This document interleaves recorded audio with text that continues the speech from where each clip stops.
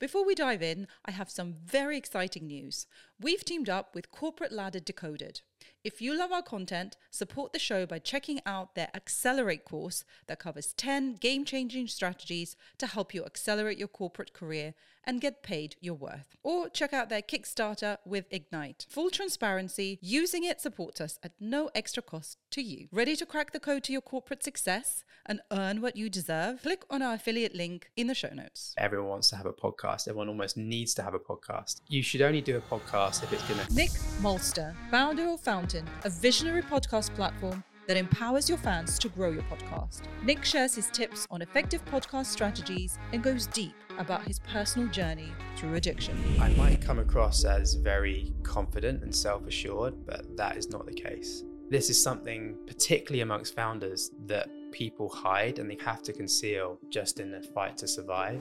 How can you be a leader if you're a passenger in your own life? Coming from Nike and starting Fountain, going from being one of 77,000 employees to just being me and my co-founder was definitely a big change. On Fountain, you can share short clips. You can follow other users to start seeing their clips. You can send a boost, which is just a comment with a payment attached to it. These social interactions in the app drive discovery for other listeners, but they also drive growth for podcasts. What do you think is the future of podcasting?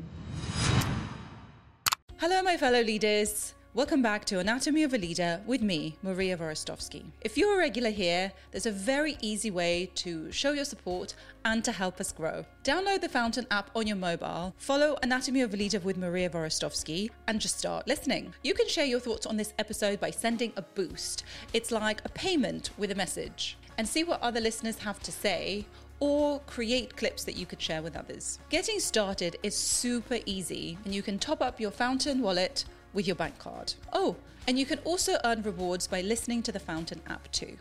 It's seriously a no-brainer. Follow the link in the show notes or visit fountain.fm to find out more. Nick, welcome to Anatomy of a Leader.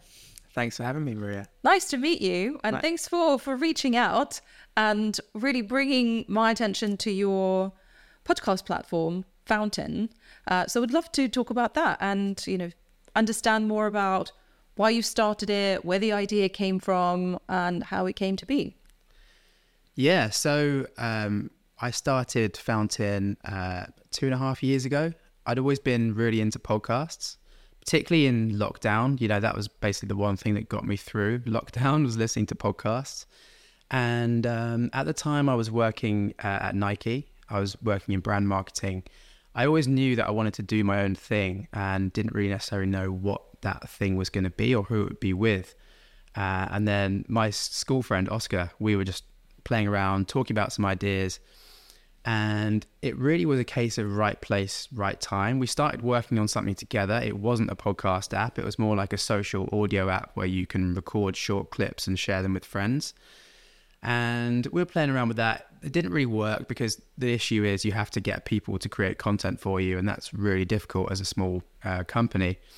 So we decided to make a podcast app, and it was right place, right time, because at the same time, this really exciting movement called Podcasting 2.0 was just evolving. And the idea was basically to build new features onto the RSS feed, which is the technology that distributes podcasts to all the different podcast apps you listen on. And to introduce new features that bring different levels of interactivity and engagement that you didn't find before. So we launched Fountain, and I had some early traction. The thing that really got us noticed was the fact that we had integrated payments into the app. So as a listener, you can directly support the podcast you're listening to without having to go to sign up on Patreon or go to a PayPal link or go into your web browser and do buy me a coffee. You can just support as you're listening. And the way that you support is actually with Bitcoin, because that allows you to make payments instantly, seamlessly, low fee, and peer-to-peer. So we had early traction in the Bitcoin community. As a podcaster, you can simply claim your podcast on Fountain. We basically then create a wallet for you that allows you to start receiving payments from listeners. And we grew really through podcasters just telling their audiences about Fountain, saying, hey, come and support me. I think it was really wise that we did integrate with Bitcoin because it was a niche. It's something that people are incredibly passionate about in the Bitcoin community. And I think people just found out about this new application of the technology and were really excited to see what it can do. So it all went from there, really. And I'd say that the best way to describe Fountain really is it's a podcast app that allows you to discover new podcasts, because really there's so many podcasts out there and so little time. It's really difficult to know what you're going to want to listen to next. And on Fountain, you can share short clips. So you've got a clipping editor in the podcast player. So you can share clips. You can follow other users to start seeing their clips. You can make payments, I mentioned before. So you can send a boost, which is just a comment with a payment attached to it. Anyone who follows you is also going to see your boosts, and you can also create playlists as well. So all of these interactions, these social interactions in the app drive discovery for other listeners, but they also drive growth for podcasters as well. So it's really a much more interactive and social experience for podcasting. What kind of a feature is the most popular? Do you have stats on that? Well, actually, one of the things that we did, so yeah, we launched back in, I think, 2021, and later that year, we launched this listen to earn idea. The reason for that is because early adopters of the platform were Bitcoiners. They already had Bitcoin, so they could top up their Fountain wallet and start supporting. But for the majority of people who don't have Bitcoin, it was really difficult to get started. So we introduced a new system where you can actually earn Bitcoin just by firstly listening to podcasts. If you're a regular listener, you could earn for every minute you listen. And secondly, the clips you create, the comments you post, and the playlists you build, when other users like your activity, you get paid by them as well. So users have a way of earning money. And that was definitely very popular, particularly at the time. Bitcoin was rising in price. There was a lot of interest in it. So we saw massive growth through that. So I'd say that still today is probably our most compelling feature for people. So in terms of the people who are your kind of early adopters, would you say they kind of have that gaming mentality? Yes, well, there's a lot of similarities and overlap, I think, between the Bitcoin audience and the gaming audience. And I'd say also to a lesser extent the sports audience, because I think that Bitcoin and wider cryptocurrency has just, filtered its way into those industries through things like sponsorship, for better or for worse, I think, like probably for worse. But yeah, certainly, the gaming mentality, I think it's just really people who are curious about new technologies and also identify with the frustrations that we see with podcast apps that, they're very functional and utilitarian.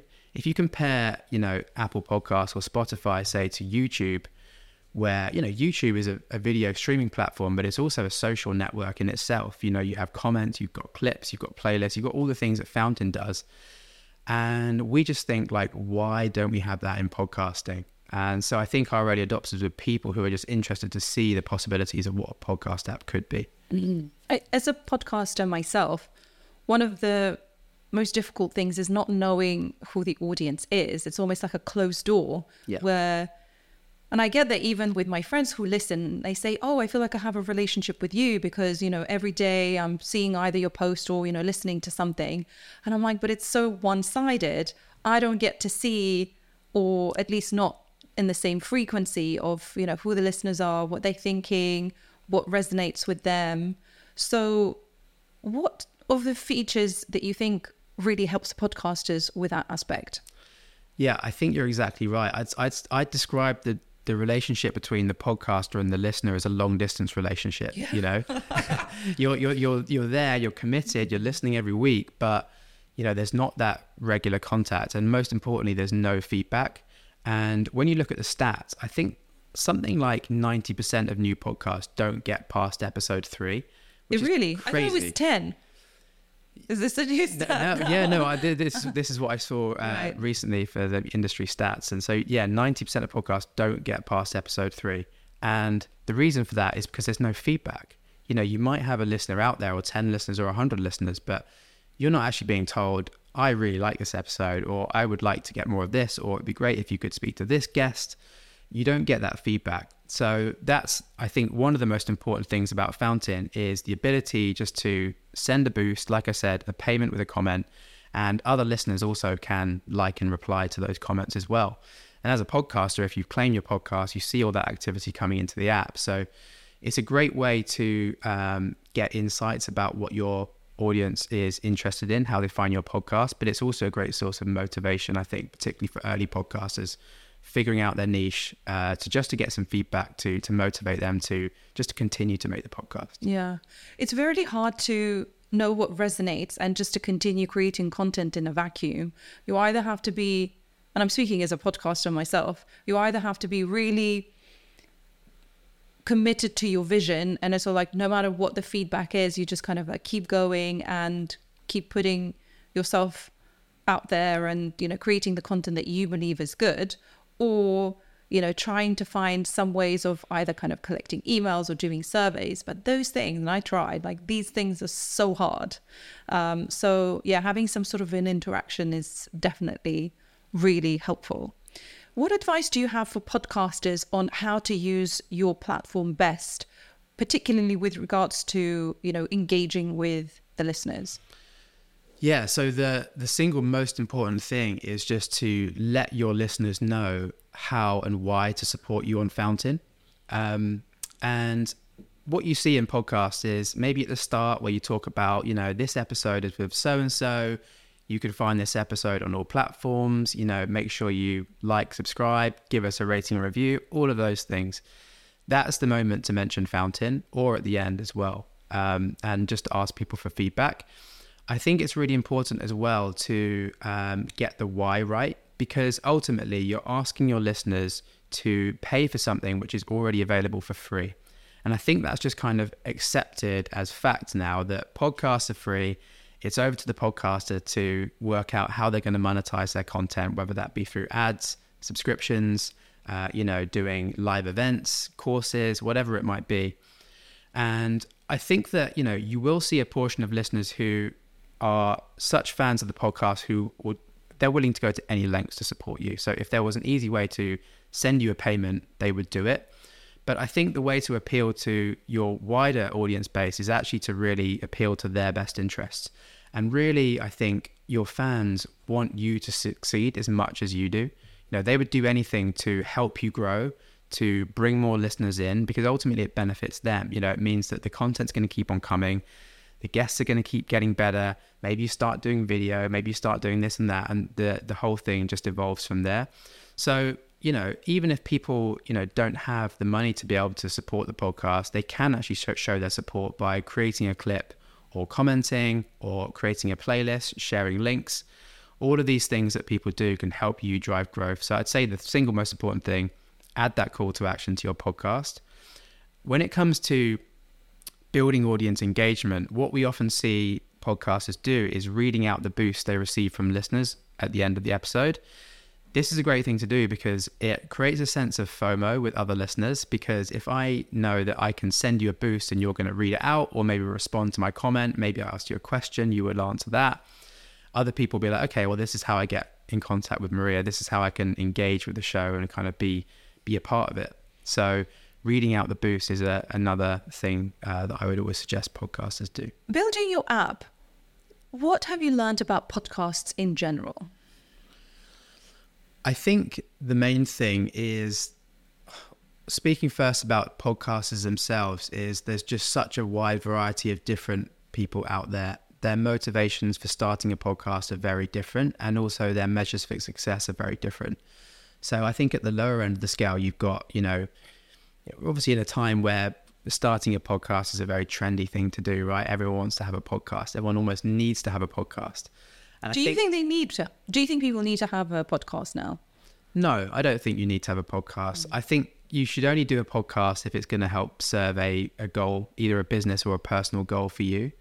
And also that you have the time and the motivation to be able to see it through, because I think ultimately consistency is key.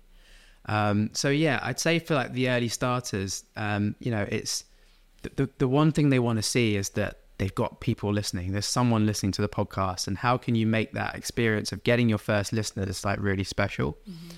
So yeah, like I said about the feedback, that's really important for just, I think, hooking the podcaster in and being like, okay, wow, this is working. I can build on this. And then I think at the other end of the spectrum, you have the larger podcasters who are already monetizing through different channels. They have, you know, 1 million downloads a week. They have a team of producers working on the podcast.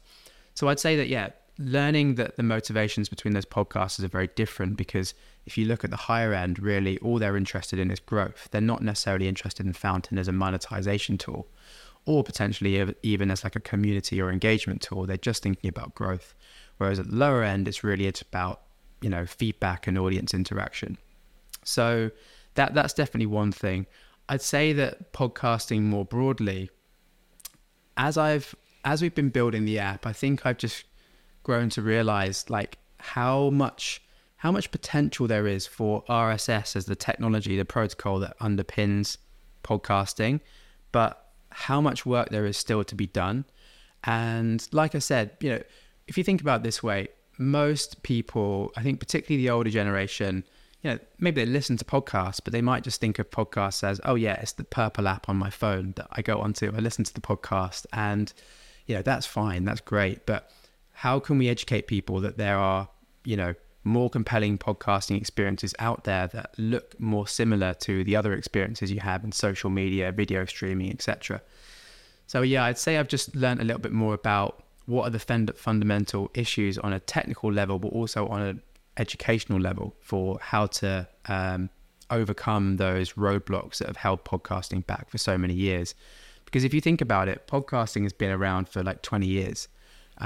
If you think about YouTube, that's been around for less time, but it's so much more developed as a media form. Maybe it's just because it's video.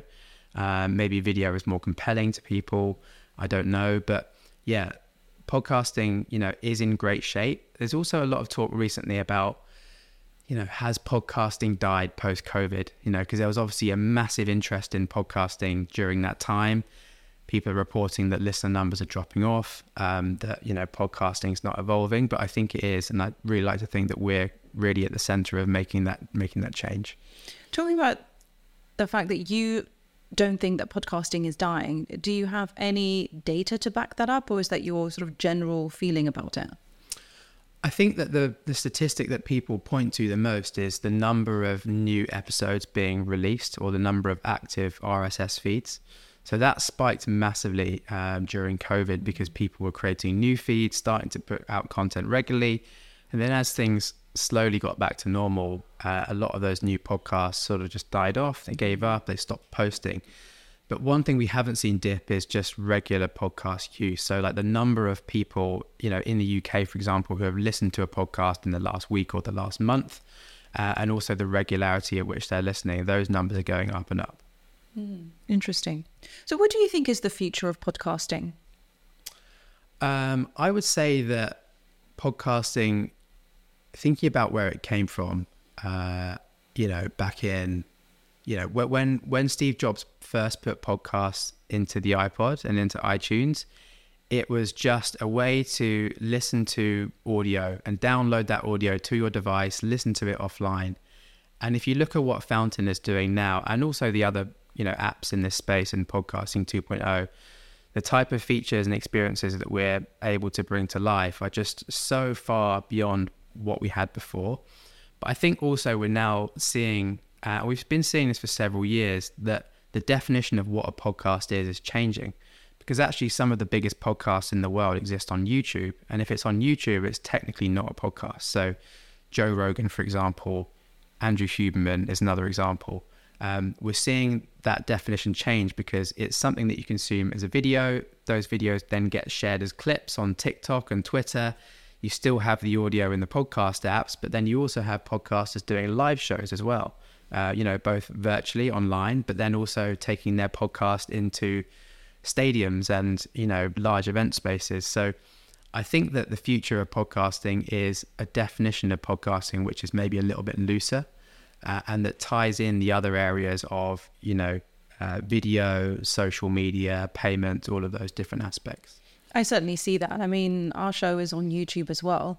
And actually, when we first started, that was the main priority. So creating that visual and creating something that you can watch rather than listen. And that was just personally, both mine and my husband, who was involved in the podcast, idea, because I like to watch things as opposed to listen to them.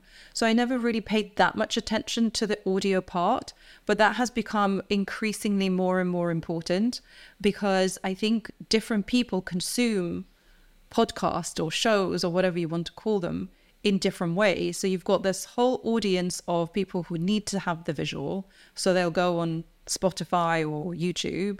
Then you have a whole load of people who will just only listen to it while they're cooking or whilst they're, going for a walk or whatever. They're not really in a position to watch it. And then there is a whole other segment of people who don't listen to the full thing at all, and they rely on you creating those snippets and those short clips, which is really interesting how you're working with the long form, but then also condensing that into something that is snackable. And I find that idea of like almost polar opposites really interesting.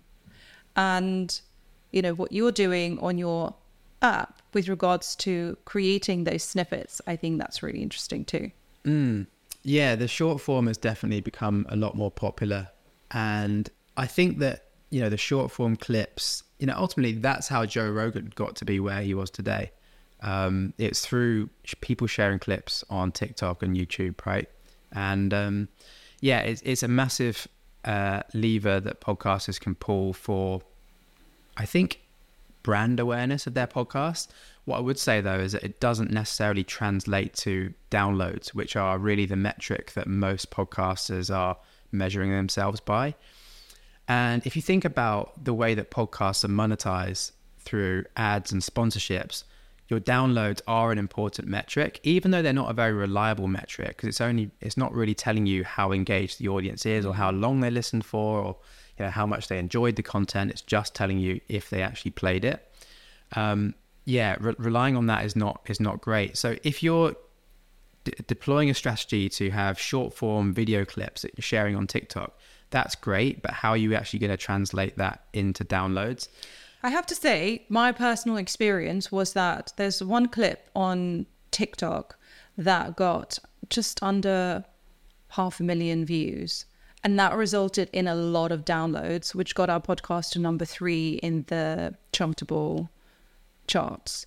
And that really surprised me because up until that point, I was thinking, we're spending so much time on the short form content and it's doing nothing. But actually, as a result of just that one short clip, it made a massive impact. So in my experience, at least then, it has worked.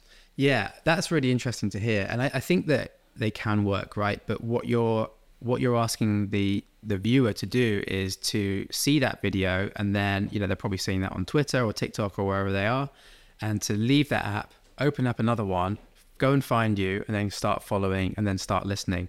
And they're going to get lost somewhere along those steps. I think if you have a video that gets 500,000 views, you obviously have a much bigger pool of users. You're going to see more people downloading. I think that people who are deploying a strategy whereby they're creating short clips, video clips of every podcast, hoping that that's going to be the thing that makes or breaks them, that might not always play out in that way. So I think one thing we're really interested in is like, how can we solve this problem? Can we solve the problem of when a clip is created, actually being able to take you directly to the episode page and where you can follow? And something we haven't figured out yet, but it's something we're working on. I think, again, with a short clip creation, I'm no guru or expert on it. I'm only talking from my own experience. And it's extremely time consuming. And as a creator, you're also having a job of how can I make it short and snappy, but also how do I make sure that the message is being conveyed in the right way, but also in an interesting way that is going to get people to convert, to listen to the whole thing. So that's the mental process of trying to create them. But there is that audience that is interested in discovering new things. You can be consuming with a purpose to actually finding something that's relevant to you. And I think that's when it comes to apps, that's where they can really help the user to get what they want. And I think of all of them, I think TikTok does that really well. I think how they've got their algorithm works really, really well. Absolutely. TikTok for us is, the best example we can think of the algorithm working well. I think particularly when it comes to recommendations, if you look at the hashtag BookTok, the amount of discovery of new novels and literature through TikTok alone is immense. And you're talking about a medium which is printed pages here. So it gives us a lot of hope that audio recommendations can work in the same way. I think that podcasters, as you will know yourself, maintaining a high level of quality and frequency for a podcast is a lot of work. And so creating clips of your podcast is just another thing on your to-do list, right? And I think that, like I said before about that stat, most podcasters who start a podcast actually fail and give up. You have to start out by making it manageable. And you should only be doing video clips at the beginning if you know you can sustain it. There are obviously different tools that podcasters have now to create clips. There's a lot of good AI clips sort of technology out there where you can just, put the audio in or put the video in. It will then tell you which bits to clip. But the way that we do it is actually essentially outsourcing it to your audience. And that's really interesting because the clip that you might select for your podcast or the clip that the AI might select for your podcast that you or they think is most interesting might not actually be the best clip. And, it's really your listeners who are listening intently throughout the whole thing as fans from the other side of the fence. They're the ones who can tell you what the best parts are. So what we've done is create a clipping tool which removes the friction of that. So you can create a clip in seconds in Fountain, but it also, you're incentivized to do it. Because like I said, if other people like your clips, you get paid, you get rewarded for it. So it's kind of creating a sense of co-creation between the podcaster and the audience that didn't exist before. No, I really like that. And I was just thinking as a creator, that could be a really useful tool in itself, because if your audience is clipping certain parts, then you can then say, okay, this is resonating. Let me go and create a clip. It could be a visual clip and then let's put it on all the social media. So that could be a really useful tool that way. And with regards to other advice that you would have for podcasters, and you mentioned before about some of the larger podcasts are all focusing on growth. What advice could you give to podcasters to grow their podcast? Yeah, so I think that, ultimately the main thing is make a good podcast. That's the first thing. You might not be making a good podcast straight away. So the only way to make a good podcast is to be really consistent. Focus on maybe getting, 100 episodes out, set that as your target. Even if the episodes suck and no one's listening, just keep on making them and you will get better. Because ultimately, the better the content, the more likely it is to grow. And the more consistent it is, the less chance you have of giving up. The other thing I would say is experiment. We've already talked about kind of clips. We've talked about using different AI tools, different things at your disposal to essentially disperse your podcast and put it in different places to maximize the opportunity for new eyeballs to see it. That's the other thing. And I think that the other is, if you are able to get feedback on your podcast through an app like Fountain, definitely listen to the feedback. Because it's very easy to get carried away and kind of get in your own bubble and think you're making something that everyone loves. But really, if you're not listening to what people do want, then you're never going to grow.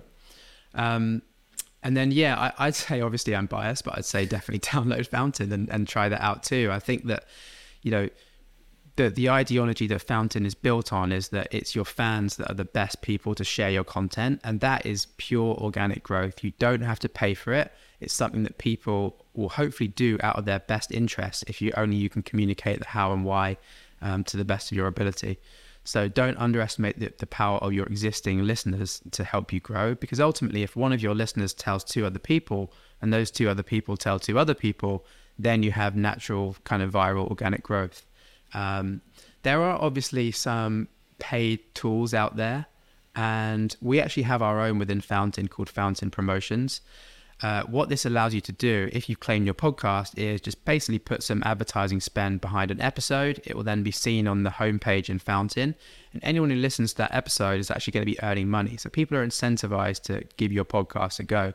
And like what I said before, so many podcasts, so little time. Having that financial incentive to do it makes you more likely to actually take that action. And that, I think, differs from a lot of the other podcast promotion sort of ad services out there. I know that Overcast has one built into their ad where you can buy ad space for your podcast, but what they can't guarantee is that people are actually going to listen. So that's definitely something that I would suggest doing. And if you look at the economics of it as well, it works out very well. So let's say you were to put, £50 behind or $50 behind a paid promotion on Fountain, you're going to be paying less than 2 cents per listen, which is incredible, really. And it's affordable for someone who's just starting up. So it's a great growth hack. It's certainly a much better growth hack for paid promotion than buying ads on Instagram or Twitter or doing paid search on Google, because again, you have the issue of, okay, I'm seeing an ad for this podcast, looks interesting, but I've actually got to go into my podcast app and find it and follow it and go and listen to it. Whereas, we're kind of going straight to the source and making it easy for you just to start listening straight away. Paying people for listening, is there a conflict there? Because if you're no longer paying them to listen, what's the incentive for them to continue? I think that our hope is that, and I think we've seen this with Fountain as well, people might hear about the ability to earn money by listening to podcasts and have that pique their interest and inspire them to download the app. And it might be the thing that they come for initially. But we hope that by giving them a really compelling product experience that is better than the one they had before with the podcast app they were using is the thing that keeps them staying. And I think it's also the nature of the relationship you build with the podcaster through Fountain that keeps you there as well. If you look at some of the most successful podcasts on Fountain, they're getting, upwards of 1,000 supporters a month. And on any given episode, maybe 100, 200 different supporters. And you go onto these episode pages, there's just streams and streams of like comments and replies, conversations, the podcast hosts replying to things, even the guests on the podcast replying to things. That is something that's worth sticking around for. And we don't really sell Fountain on the basis of, it's the podcast app where you get paid to listen. We tried that in the past. And I think that the result was you end up attracting a load of listeners who are only there to get paid. The minute you stop paying them, they're going to stop using the app. So we have to be sold based on the quality of experience versus, the potential upside benefit of using Fountain financially. What has been the most challenging thing for you to set up the app? I think, to be honest, the most challenging thing for me personally is my own perfectionism. That is the thing that gets in the way of everything. And no one tells you this when you start a company, but you quickly realize when you do that when you start out, your product sucks. Your service sucks. And it's just you, maybe a co-founder, with you, just trying to make it work. And that's something that I really battled with at the beginning. The sense of frustration of this isn't quite as good as it needs to be, or it's not perfect and we've still got so much to do. And I think that over time, I've just grown much better at just, not sweating the small stuff, focusing on the bigger picture, holding yourself accountable to your vision and not necessarily, the thing that people are looking at. Like, as long as you have a strong belief in that and, you're calculated about how you're going to get there, you don't have to worry about, perceptions of people along the way. You just have to keep grinding it out. I'm totally with you on the perfectionism part. I think it's really, if it's something that's part of you, it's very hard to let go of it. But for especially early stages, it's like, you're right, like nothing goes right. You're always constantly like failing because you don't know what it's going to take for it to work, and you're constantly experimenting. So yeah, totally feel that. Yeah, and it was a big it was a big contrast as well, because I was, like I said before I started Fountain, I was working at Nike, and Nike, even though it does have its downfalls, is about as perfect as it gets when it comes to a brand. The story they tell, the product they have, the relationship they have with their consumers, there is nothing else like it. So coming from Nike and starting Fountain, going from being one of 77,000 employees in a global company to just being me and my co-founder, in a room together, just trying to figure it out was definitely a big change. When you said earlier on, when you started talking about, that you came from Nike, I was like, wow, I remember as a headhunter, working within, especially within sports lifestyle space, and working with either smaller businesses or startups. And it's like, we don't want anybody from Nike because they cannot adjust to working in a more entrepreneurial way, because you've got all the data, you've got all the systems, you've got all of the teams, and it's really hard to adjust. So yeah, totally, that going from like a super brand to then run your own business, that must have been quite a shock. Definitely was. And I think that I think that actually Nike is great on like encouraging entrepreneurship within the company. They're very much city led and city focused, so that you do have a lot of autonomy locally on the ground. And that's ultimately the work that I was doing. It was building relationships with, consumers in London, delivering amazing experiences, not through the products, but through the other channels as well. I'd say that the main thing with Nike is that it's just a big company, and it's very difficult to get stuff done because politics get involved, budget gets involved, and that was a breath of fresh air for me as a founder. Luckily we got funding at an early stage, so we had the financial freedom to go and pursue things, and we didn't have anyone to hold us back. If we thought something was a good idea, we're going to do it today. It might not be perfect today, but we're going to make a start on it today. What's the speed of the decision making, that you don't have to jump through hoops and other people to make that happen? Yeah, exactly. You mentioned you have a co-founder. How did you meet? Yeah, so my co-founder, Oscar, we actually met at school. So we've known each other 20 years or so. And he was always someone, I guess, that I saw a lot of potential in as someone who was going to make it. He's incredibly hardworking. He's incredibly passionate. His skills are, and background is in engineering and software development, which is the polar opposite to me. My skills are very much in, marketing and community.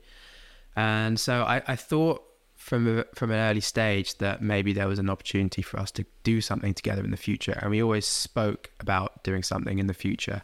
And yeah, like I said, it was just kind of right place, right time. It was COVID. There was a lot of working from home. There was a bit more downtime. A lot of people, and not just myself, reflecting on what are they doing in life? What are they going to do next? And yeah, we just sort of started meeting up regularly. I was just helping him out on an early prototype for an app that he was building. So he had just exited a company that he'd sold and founded. That company was based in voice applications. So he was basically building apps for Amazon Alexa and stuff like that. And yeah, he had this early prototype for, like I said, a social audio app that I was sort of just interested to help him out with. And then, I had no idea it would turn out to be what it has become now. But I think, you have to just kind of go with your instincts, don't you? There is a certain element of instinct when you've made enough of the right decisions to know what feels right, so you can make that snap judgment. And then the other thing is about more of a bias, that you're only seeing it from a certain perspective. So I think if you've had experience in one specific area, and you can rely on that gut rather than, just making snap decisions. But I think when it comes to finding a founder, that's a really interesting dynamic. And I always say that when you're looking for a founder, you're looking for somebody who complements you on what you're not good at, whether it's technical skill, whether it's personal qualities, but you always have to have that foundation of having the same values and the same vision. And then the third aspect that I talk about is the ability to handle conflict. So conflict resolution. So have you and your founder not seen eye to eye on certain things? Oh yeah, all the time. Mm-hmm. But that's okay, and we do have heated exchanges about stuff. We do argue about things, and we do have different opinions, and that's natural. You're never both going to have the same opinions on everything. I think as long as you can just be open in sharing your opinion, and I suppose just working it out in a diplomatic way and accepting that, I can't be right on everything. I have to be right on certain things. Same for him as well. And it's just acknowledging, okay, actually, I've heard your point of view, and I think you might be right on this one. So I'm going to say I'm wrong. And the next conversation, you start again. You know, you leave that behind you. The next conversation is completely different. So you don't have, you're not relying on previous decisions or previous conversations to like almost set this thing between you. You just have to kind of start on a blank slate every single discussion, being like, okay, who's right, who's wrong here? And we could both be right, we could both be wrong. I think that for me, having someone who is also like a long-term friend as a co-founder is great because we know each other very well. We didn't have that period of getting to know each other or having to get to know each other, so we were kind of on the same page from the very beginning. So I'd say that I wouldn't advise against anyone from going into business with a friend. I know a lot of people do advise against that, but I certainly haven't had that experience. I guess as with any relationship, it has the potential to break it. But my perspective is, well, you know, what do you lose by not going down that route? Because that could be the business partner that makes your life. You know, it's like the fact that you're not willing to take that risk means that you potentially are missing out on something even greater. So, yeah, I mean, what do you want to lose? Not losing a friend or not losing, you know, that opportunity to grow something like incredibly big together. And, you know, there are lots of very successful solo founders. I just know that I don't think I could be one. You know, I do need someone else there. And, you know, things aren't going to be great all the time. And the chances are that one of you is in a slightly better place and then the other one is suffering a bit more. And particularly at the early stage where, like I said, you know, you're grappling with this, how do I get this idea of this vision into reality and the product in people's hands that people are going to enjoy and that I'm going to feel good about? And you're not going to feel good about it all the time, but having someone else there does kind of buoy you up in those moments of need. I mean, yes, there are solo founders that are successful, but it's very hard to make that happen. And from the investor side, they are much more likely to look at companies that have teams rather than just solo founders. It's really hard to make it because you don't have that almost like board of directors or different perspectives where you can't always compensate for your own blind spots. And if you're down, there isn't another energy to kind of help lift you out of it, or having to make a decision and not having somebody else to kind of bounce it off with. Even if you have mentors, even if you have some, you know, advisors, still having somebody who will push you and maybe challenge you on your own thinking is incredibly valuable. Yeah, I think like from experience, fundraising in itself is basically a full-time job. If you're going to do it successfully, you need to dedicate pretty much everything to it for 3, maybe 6 months. And if you're doing it on your own and you have no one else running the product or the service you're delivering while you're doing it, nothing's happening. So you do need teamwork and you do need delegation and just a shared understanding of like, right, I'm doing this really big, important thing for us as a company right now. I need you to manage X, Y, and Z so we can deliver on both fronts. And yeah, doing it on my own, I think I would have struggled to do that. What one thing people don't usually know about you? Oh, that's a good question. I think that I might come across as very confident and self-assured, but that is not the case. You know, I, at the worst of times, am, you know, a very severe self-critic, and, you know, my self-esteem is fairly low. And I think that this is something, particularly amongst founders, that people hide and they kind of have to conceal just in the sort of fight to survive. And I found that I was fighting with that for a very long time. For me, the thing that actually I thought was a solution was drinking. You know, I used to drink heavily. I always enjoyed drinking, and particularly, you know, before Fountain, I was working in advertising, working very hard, I mentioned already, I'm a perfectionist, so I would work extra hard just to make sure that everything was perfect, which obviously it never can be. And yeah, through those times of stress and anxiety and self-doubt, drink was the thing that I turned to.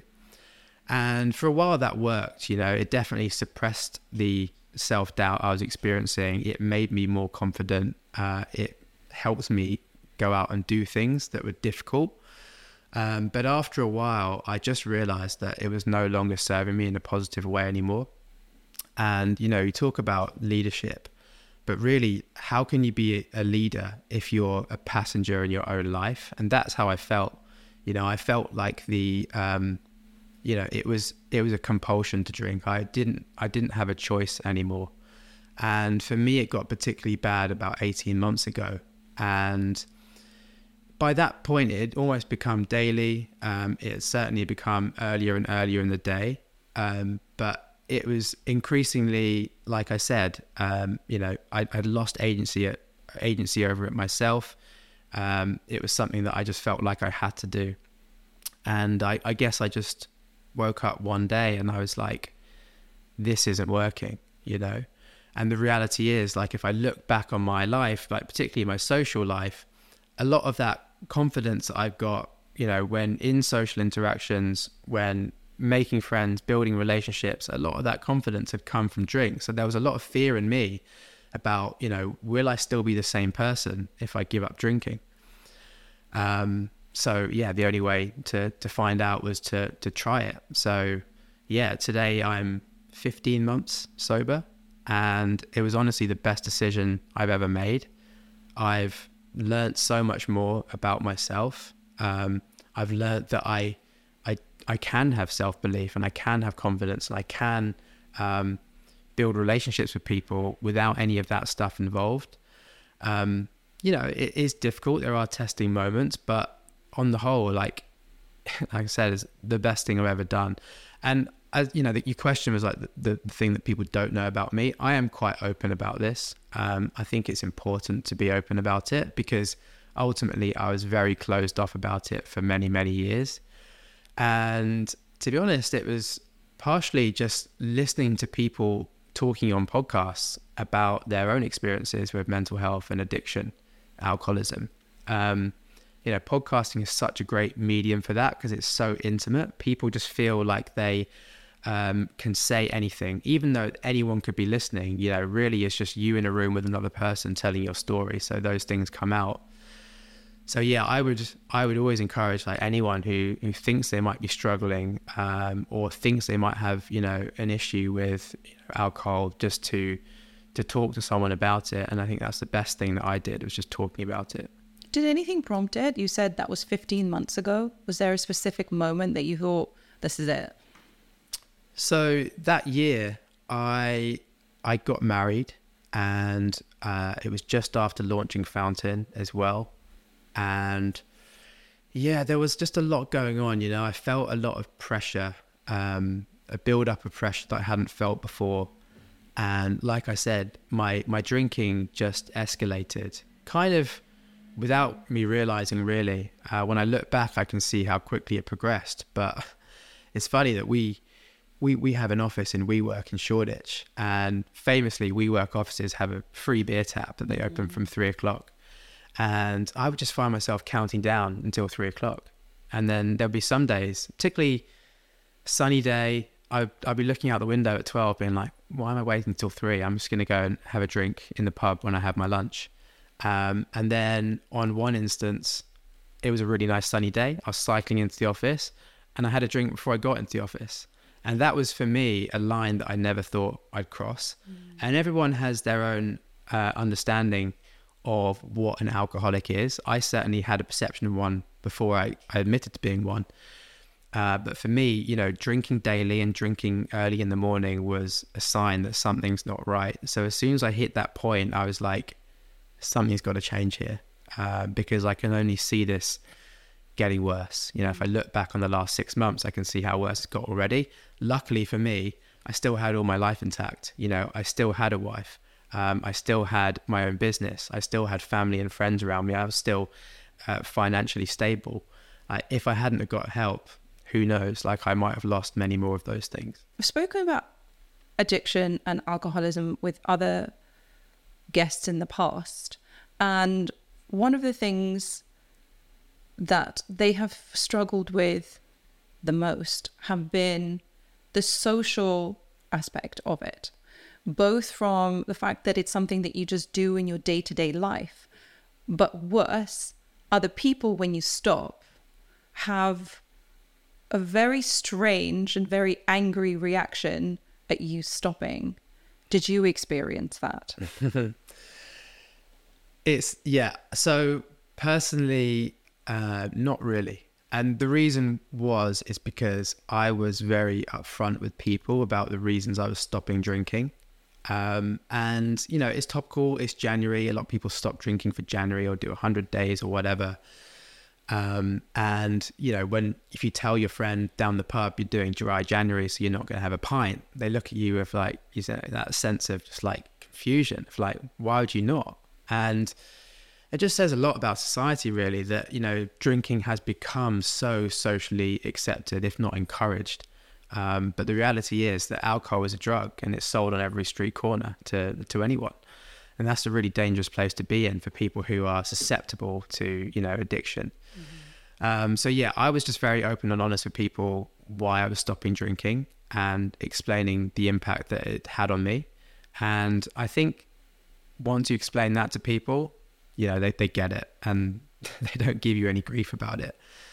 But yeah, I do empathize with people who struggle to stop because of the social pressure and, you know, what their mates might say. Mm-hmm. But ultimately, if your mates can't just like hear your truth and understand where you're coming from, like, I don't think they're really friends. I think it's hard for a lot of people to be honest and open about it like you are, saying that actually it has an adverse effect on me and I cannot handle it and it's ruling me rather than me being in control of it. I think it's hard to say that. Very hard. Mm-hmm. Yeah. I mean, I never thought it was something that I would have to come to accept about myself. But the moment that I did accept that I was an alcoholic, everything got better. It's accepting defeat, and it's from defeat that you're able to rebuild. I lived in denial for so many years about my alcoholism, you know, thinking that it was normal, thinking, oh, well, you know, so-and-so drinks more than me, or I'm not like that, or I'm not doing that yet. I'm not that bad. But, you know, you just have to accept it. And, you know, people often ask me as well, like, are you going to not drink forever? Like, you know, would you maybe occasionally have one? But I just know that it has to be all or nothing. Like, moderation is just not part of my skill set when it comes to drinking. So it has to be complete sobriety. And yeah, that is difficult to maintain, but it's much easier to maintain if I have, you know, a program, if I'm honest with people. And I think also I know that by talking openly about my alcoholism, I'm also helping other suffering alcoholics who haven't come to accept their condition yet. Mm-hmm. And that's something as well that gives me hope and helps me stay sober. I say now, I don't feel like I ever had a problem with alcohol, but I'm pretty much not drinking anymore at all. And this happened as a result of just spending more time on health and exercising, and my husband's not drinking at all anymore either, exclusively because of that eventually you don't really like the effect that it has on you. But I still struggle with talking about not drinking because of the effect that it has on other people. My reason isn't that I have a problem with it, but looking back on how I used to drink in my 20s, even in my 30s, you know what? I probably did. I mean, it was like a crutch in many circumstances.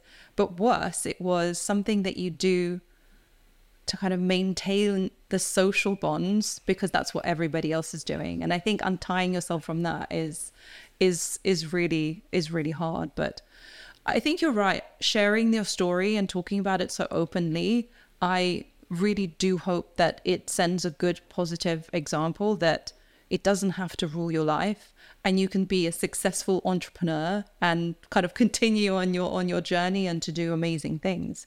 So thank you very much for being so open about it. Oh, of course. So what's next for you with Fountain?